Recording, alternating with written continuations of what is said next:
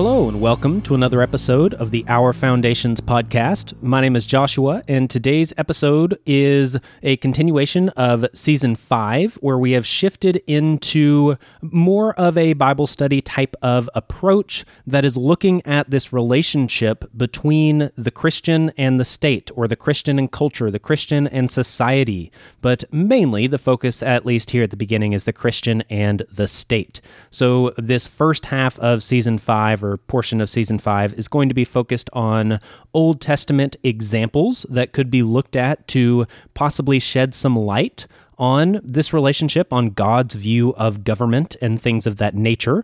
And so that's where we are. Then as I shift out of the Old Testament and covering these more broad sections and stories, then we'll go into some more specific commentary starting in Matthew and working on from there more of a verse-by-verse type of study. So the first episode in this series was on the story of Adam and Eve and their fall and their rebellion and that kind of thing. The next one was on Noahide law that occurred after the flood, where God, the main part is God saying that when a human being's blood is shed, then by another human shall his blood be shed as well. And so it's that blood for blood principle. A lot of people go to that for the foundation of government or capital punishment, things like that. So I covered that, and that was last time. And now this time is focused on Nimrod and the Tower of Babel.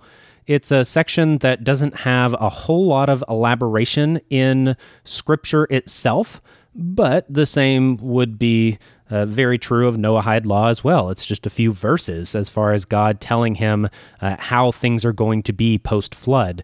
And it's the same here with Nimrod and the Tower of Babel. So I'm going to start off with reading some scripture, a section of scripture, and then some commentary from Josephus, and then some more commentary by Kiel and Delitz. If I have no clue how to pronounce Delitz, by the way, it's Delitzsch. Lots of consonants there at the end. So let's start off with the section of scripture that's in question here. This will be Genesis chapter 10, verses 8 through 12. Cush fathered Nimrod, who was the first powerful ruler on earth. He was a mighty hunter before Adonai. This is why people say, like Nimrod, a mighty hunter before Adonai. His kingdom began with Babel, Erech, Akkad, Calneh in the land of Shinar. Asher went out from that land and built Nineveh, the city of Reshavot Kalak, and Rezin between Nineveh and Kalak. That one is the great city. Now, I do apologize, getting back to my own words here, that I don't know how to pronounce most of these things. I read mainly from the Complete Jewish Bible, and they don't translate a lot of the things like names, city names, people's names, things like that, which I like in general, but it does make it a little hard to read, so apologize for that. But you should get Babel and Nineveh. Those are pretty well-known names right there. So moving on, the first quote I want to read is from Josephus. He writes, Nimrod, the founder and leader, appealed to them that it was too humiliating and degrading for wise human beings capable of forming governments of their own to submit to the government of another. For when they flourished with a numerous youth, God admonished them again to send out colonies, but they, imagining the prosperity they enjoyed was not derived from the favor of God, but supposing that their own power was the proper cause of the plentiful condition they were in, did not obey him. Now it was Nimrod who excited them to such an affront and contempt of God. He also gradually changed the government into tyranny, seeing no other way of turning men from their fear of God, but to bring them into a constant dependence upon his power.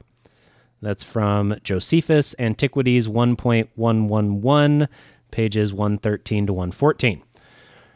Now, the next section is from the other one I can't really pronounce very well, Kiel and Delitz, and this was written in 1975 from page 165. Quote, Nimrod was mighty in hunting, and that in opposition to Yahweh. Not before Yahweh in the sense of according to the will and purpose of Yahweh, still less, in a simply superlative sense. The name itself, Nimrod, from Murad, is, quote, we will revolt, points to some violent resistance to God. Nimrod, as a mighty hunter, founded a powerful kingdom, and the founding of this kingdom is shown by the verb with consecutive to have been the consequence or result of his strength in hunting, so that hunting was intimately connected with the establishing of the kingdom. Hence, if the expression "a mighty hunter" relates primarily to hunting in the literal sense, we must add to the literal meaning the figurative signification of a hunter of men, a trapper of men by stratagem and force. Nimrod the hunter became a tyrant and a powerful hunter of men. So I will give this disclaimer that these quotes that I read, these last two, are not scripture. They are not canon, and so take it for what it is. It's like quoting the book of Enoch. I believe it does give you a good picture of what the early Hebrews believed, as well as potentially and very likely these are things that were passed down for generations and generations and hundreds or thousands of years. And so while it might not be to the quality of being exact and 100% accurate, I think that typically good sources like the Book of Enoch is the example I'm using, do and are able to shed light on some aspects of the actual scripture and the actual Bible. And so I do know that Josephus has... there are different opinions on Josephus out there, pro and con, and this other one is looking at the name Nimrod and what that means and where that comes from and its significance in relation to the context of where it's put in Scripture. And so it's a lot more extra stuff that's not directly in Scripture. So I do admit that, and that's just part of it. When you dig into Scripture, you do seek other sources. So with that disclaimer out of the way, let's just look at the fact that the name Nimrod does mean rebel, or an equivalent concept. Nimrod, in his actions of becoming the first powerful ruler on earth, as Scripture says, was in direct rebellion of God, in the same vein as Adam and Eve. He was creating his own law, ruling over other men and directing their actions, taking over this role from God. Although he was spreading his kingdom, it seems he was still concentrating and establishing his own power and rule by building up large cities within close proximity of each other, not helping humanity spread over the earth under the rule of God, which is what God told them to do, to be fruitful and to multiply and to fill the earth. He was getting people to maybe be fruitful and multiply, but in a way that didn't fill the earth and glorify God and take care of his creation, but rather in a way that created the most prosperity, the most pleasure, creating the largest cities and the most powerful centers, these kinds of things. That is a different thing that he was doing. The cities Nimrod founded and ruled that get elaborated on later in the Bible the most are Babel and Nineveh. Neither are shown as being good examples of godly societies. They just aren't. You have very, very bad reports on both Babel and Nineveh. We do have a lot of historical evidence about some of the atrocities committed through Nineveh and how cruel they were, and the same is true of Babel as well. So it does not appear by any stretch that Nimrod was someone following God, or that his ideas of founding these cities were positive, godly ideas, or that these cities were godly cities. This just doesn't appear to be the case. And this is the first example we have in the Bible of a king, of someone being a ruler of men. And the fact that this ruler of men is establishing these cities that are later basically said to be against God should be a sign for us that we should pay attention to. And the aspect of Nimrod, the name, being associated with a hunter. And that last quote I read talking about how the name Nimrod comes from Marad, which is, I guess the translation of that is "we will revolt." So we have this aspect of revolution and hunting and violence in these kinds of things. And possibly, although I would not go so far as to say definitely, the mighty hunter characteristic here could be that he was a hunter of men, whether figuratively or literally. Or it could just be that he was a mighty hunter in the sense of hunting animals. He was just a very skilled warrior, skilled with weapons, these kinds of things, a strong man. That could be what it's signifying. But either way, he is someone that is associated with violence, with rebellion, with building up cities and ruling over people in ways that are not in line with God's direct words and commandments as for what humanity is supposed to do. So I want to read another section of Scripture that specifically talks about the story of Babel. And remember, this is the city that Nimrod established, and that is actually Scripture, that Nimrod established Babel, and it is the first kingdom. It says in Genesis 10, verse 10, his kingdom began with Babel. And so with this being his first kingdom, probably the main one, historically it does seem to be a power center in the ancient world. And so looking at Genesis 11, verses 1 through 9, it says, "The whole earth used the same language, the same words. It came about that as they traveled from the east, they found a plain in the land of Shinar and lived there. They said to one another, 'Come, let's make bricks and bake them in the fire.' So they had bricks for building stone and clay for mortar. Then they said, 'Come, let's build ourselves a city with a tower that has its top reaching into heaven, so that we can make a name for ourselves and not be scattered all over the earth.' Adonai came down to see the city and the tower the people were building. Adonai said, 'Look, the people are united. They all have a single language, and see what they're starting to do. At this rate, nothing they set out to accomplish will be impossible for them. Come, let's go down and confuse their language, so that they won't understand each other's speech.' So from there, Adonai scattered them all over the earth, and they stopped building the city. For this reason, it is called Babel, or confusion, because there Adonai confused the language of the whole earth, and from there Adonai scattered them all over the earth." So, I guess there's a lot to pull out here. One thing I will say is that from the perspective of the divine council perspective, or this idea of there being a council of gods that Adonai is the most high god of, and these would be the Elohim. It could be that that's what is being referred to in the plural of, "Come, let's go down and confuse their language." Or it could be the way it is traditionally taught in most circles, that is talking about some aspect of the Trinity, that God is one, but God also has these multiple aspects of himself. And so it could be either one, just kind of interesting, especially since I mentioned the Book of Enoch, it's in my head. But Babel is the first elaborated example we are given in the Bible of an organized group of people settling in a specific territory, which of course is directly in contradiction of God's commands. This either is or is in the same principle of the first human government. And again, you could look at Nimrod being the first king, setting the first governments. You could look at what Josephus says. He directly says that is the case. In Scripture, it is just alluded to that he is a ruler, that he founded this city. It was the first of his kingdom. So it really sounds very much like he set up a government. That's what he was doing. And it is the first time in Scripture that we see that being mentioned and elaborated on. So, in the same spirit as Adam and Eve, the people wanted to control their own destiny. They wanted to make their own decisions. They wanted to live by their own wisdom. God's command to spread out and fill the earth was not very appealing to them. They could build up more power, renown, and status by coordinating under their own human governance and satisfying their own base desires. God even confirms that the united people could accomplish anything they set out to do if he did not interfere. This is directly what God says. This is not the role of man.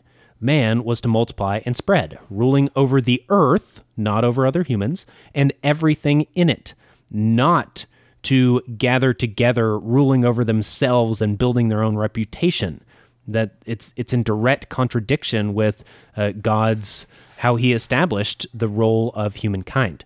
Man is to build up the name of God, not themselves. They are to rule the non-sentient creation, not other humans. And so it does seem like this is a pretty clear damnation of the idea of a king and government, which makes a lot of sense because later we'll get to Israel directly asking for a king, and he has not very many good things to say about that either. And so since God does not change, it would just make sense that he would have the same opinion back then and probably has the same opinion now.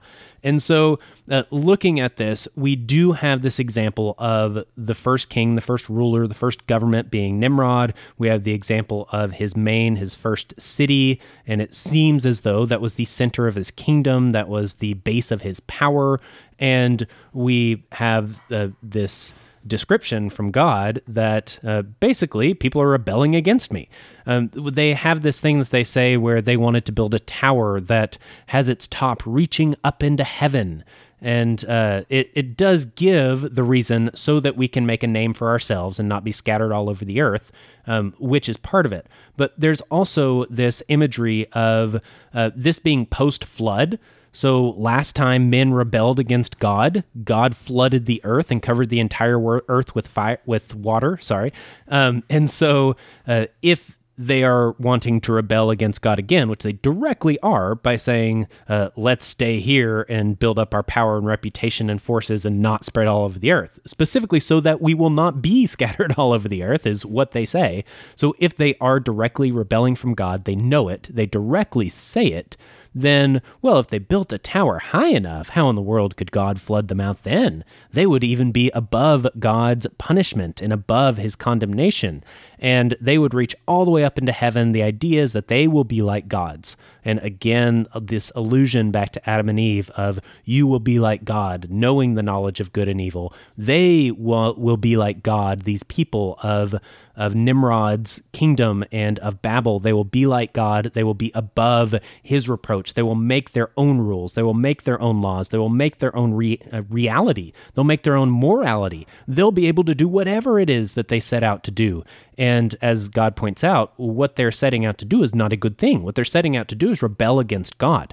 And so God is saying that they will succeed in doing so if I don't do anything.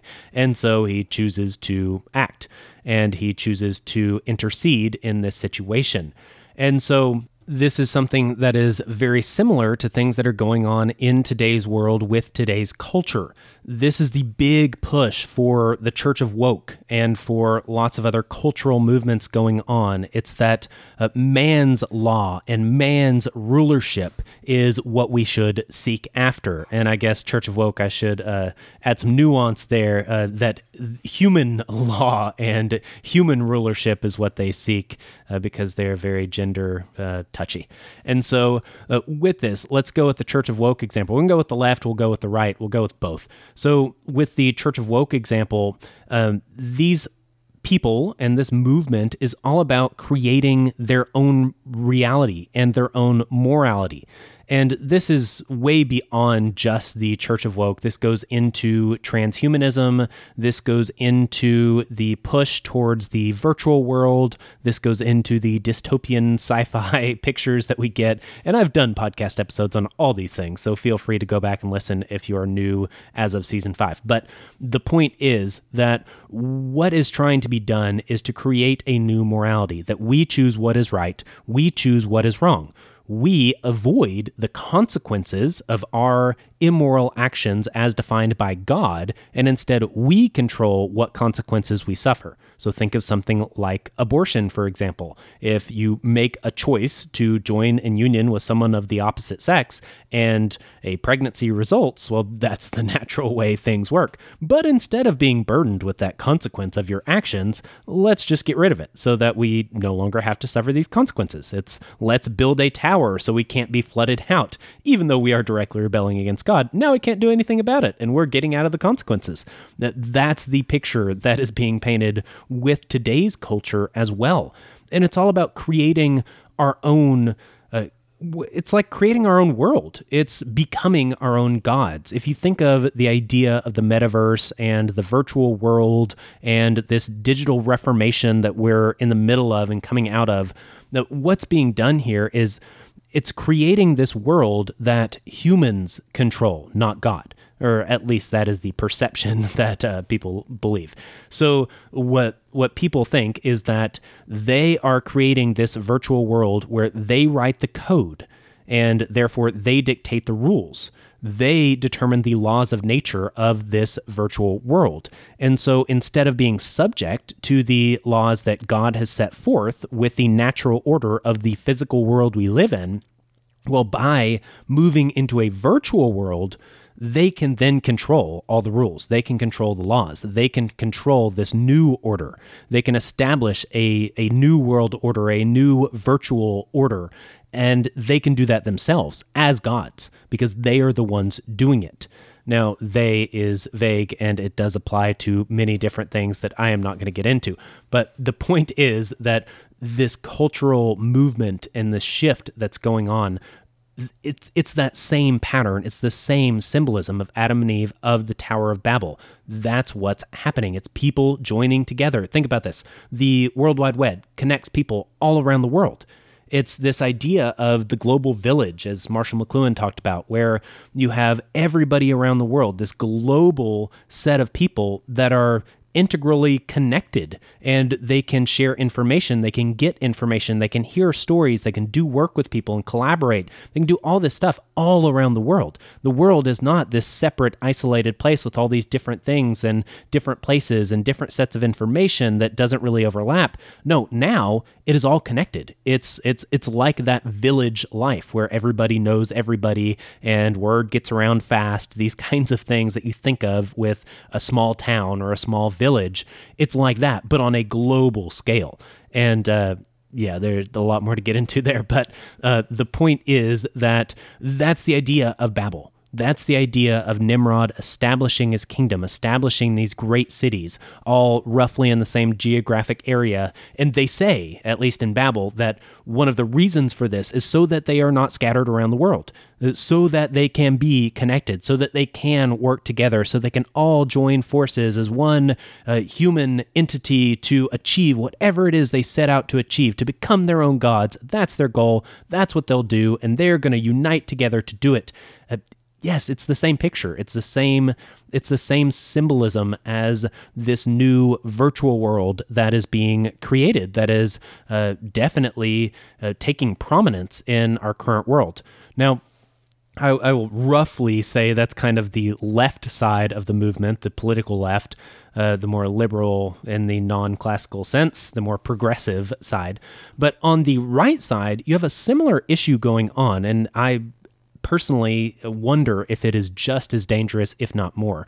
But what you have on the right is people, on one hand, on surface level, going back to traditional values and conservatism, which you would think, oh, that is biblical principle, that's a good thing. You could even go back to the founding fathers of America and say, oh, they based all of this on biblical principles. And that is loosely true. However, the issue is that they took God out of them, and that was the whole point. And that is the point of what's going on now in this, what I would guess will end up being the reaction to this shift to the left and the Church of Woke kind of running culture for a set amount of time. As that starts to wane down and burns itself out and we shift back to the right, part of that reaction is going to be going back to these more traditional, more patriotic concepts. And a lot of talk will probably be made of the Constitution, of the founding fathers, of having traditional values and, the good old days, these kinds of things. The problem with that is that for the most part in these movements, although there is a large portion of the Christian church that is associated with these things and definitely leans this way, even so, these are very statist movements. Their answer is government. Their answer is the state. Their answer is not God. It's not who will provide all your needs. Oh, God will. No, it's who will provide all your needs. Oh, well, we're going to create this welfare system through the state, and they're going to do it. We're going to give them money through taxes, and they're going to, steal it from everybody else, and then they're going to divvy it out, and it's all going to be good, and we'll take care of the poor and do all these things. No, that's the role of the church. The church takes care of the poor. The church is the welfare system for society. Like, it's just... it's an inversion, it's a perversion, and that's the point. Again, this is what Babel, this is what that picture is. It's taking what God says the role of humanity is and what his role is, and inverting that, putting us in the position of God, of ruling over other people, and instead of us going out and fulfilling what God tells us to do, to fill the earth and to basically take care of his creation, instead of doing that, we want to consolidate power and control each other, and do this all for the benefit of our own reputation and our own status. Think of social media and things like this, all about status and reputation. Again, that's directly, specifically what the people of Babel said they were trying to do. So yes, a lot of parallels here. Again, going back to the right, the answer typically always goes back to government. It's, the founding fathers, and the Constitution, which is their, sacred text for this statist religion. And they go to these principles that sound good, and they are truly linked with biblical principles. However, again, like I said, it takes away God. It's saying that, well, how can we have morality without having to have God? How do we have morality without religion? How do we have governance without God? Separation of church and state. How do we do this? And they created, so far as most people would say, the best way of doing that in modern times. But even so, it is, again, a direct contradiction to how God said that we should treat each other, we should set up a society, how we should act and interact in this world and with each other and with him, and what role he should play, to establish a human government, to make our own laws and our own sense of morality, and then to base that on anything but God or Scripture, is a contradiction of God and Scripture, because that's where morality comes from. You don't get morality outside of that. You can go back to the evolutionary argument that, humans figured out that it was mutually beneficial for them to work together and collaborate instead of fight. And so therefore we have morality that sprouted out of the ether because people wanted to collaborate. And I'm not buying it at all, because it is just as beneficial for one tribe to just murder the other and take all their stuff, or one tribe to build up a large centralized army so that they won't get attacked and someone else won't take their stuff. And then people in power want more power, and it's this cycle. And I would say that it is a very difficult argument to be made that morality sprang out of a more evolutionary concept. Morality is something that has to have a foundation. That foundation is God. And so especially, obviously, when you're looking at biblical morality, biblical principle, that is all based on God. And to take that morality and those principles, extract them from God and Scripture, cut them off, and say, we as humanity are going to adopt these same principles, but we're going to do it on our terms. We're going to create our own government to handle this. We're going to create our own laws and rules to handle this. We are going to create our own way of running things apart from God. Again, that's a direct contradiction of God's role of ruling over man. And so I really find it hard to figure out how the church writ large justifies this position, because largely it's very statist and patriotic. And I get the reaction to things like the Church of Woke or progressivism or the alphabet community, the LGBTQ whatever plus. I understand that reaction of saying, we need to go back to something better. We need to have traditional values, conservative values. I agree with that. And while they would give lip service to saying these things come from God, and they honestly believe that, yes, these come from God, these are biblical values, at the same time, they will also promote this separation of church and state. They will, promote state, period, which, and I guess I will lay out over the course of the season, is anti-biblical and anti-God. So with that, it's a very difficult thing, because on one hand, you have this movement on the left, this progressivism, this liberalism, this transhumanism that transhumanism itself. It's a redefining what it means to be human. It's going beyond human, something different than human. It's evolving, deliberately evolving the human race. It's eugenics, just on a more scientific scale. So with all these movements, I totally understand the desire to go back to, let's say, the Founding Fathers and those types of principles and, the Constitution and the beginning of America and the glory days. I understand that, but it is not biblical. That's the problem.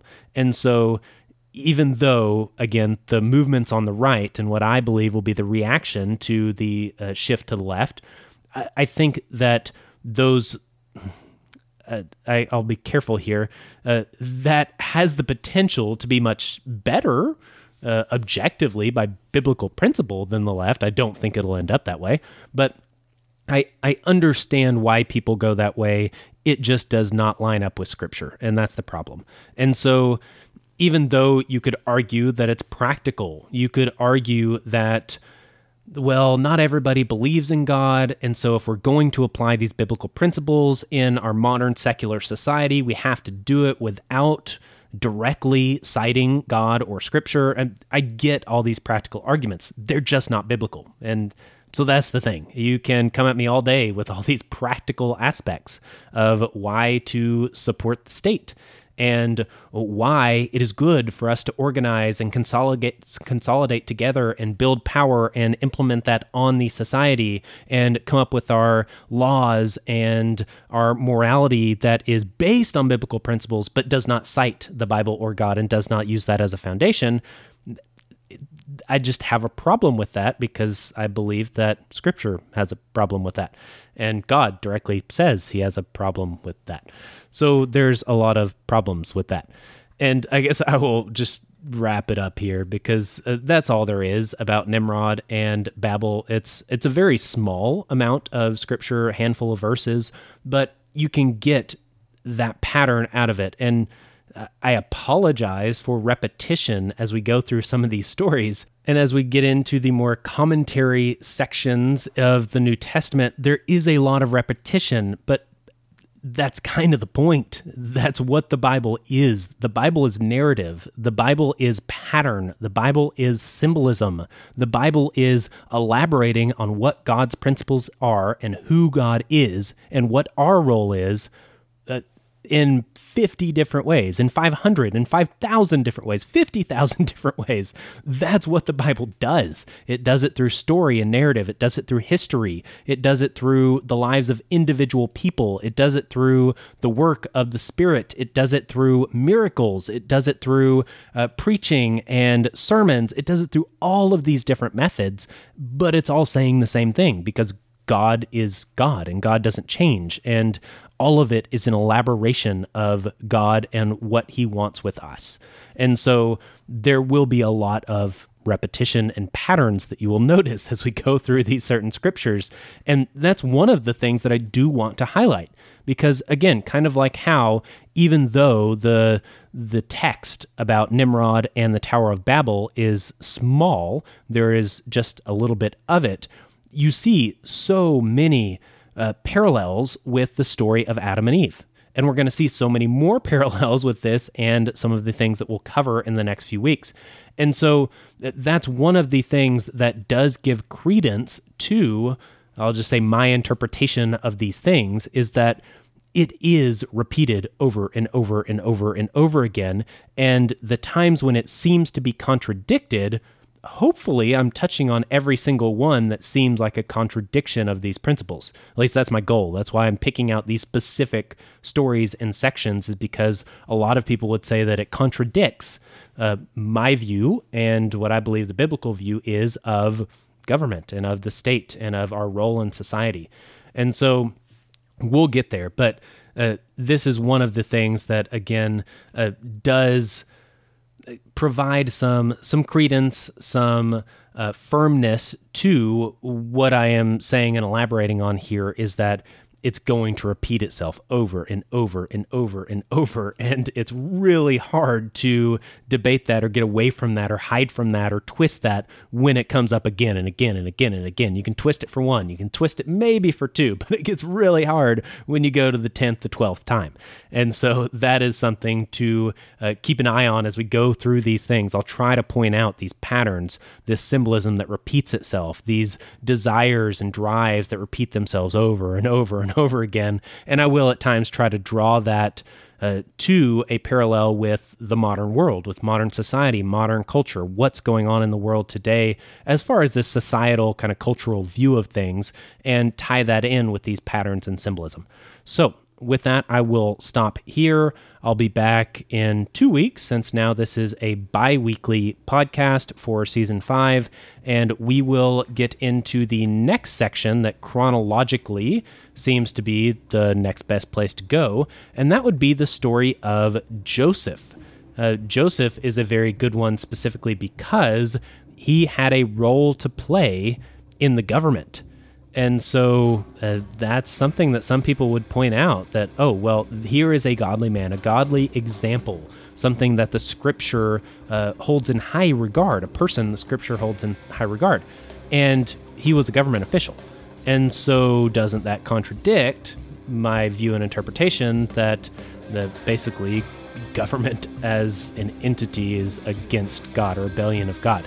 And it, at first glance, it may seem like that. And so that is why it is a great one to dig into. I don't want to shy away from the best arguments. I want to try to find all of the best arguments and then dig into them and figure out what the big deal is and where this contradiction truly is and what is being told in the story and what is not.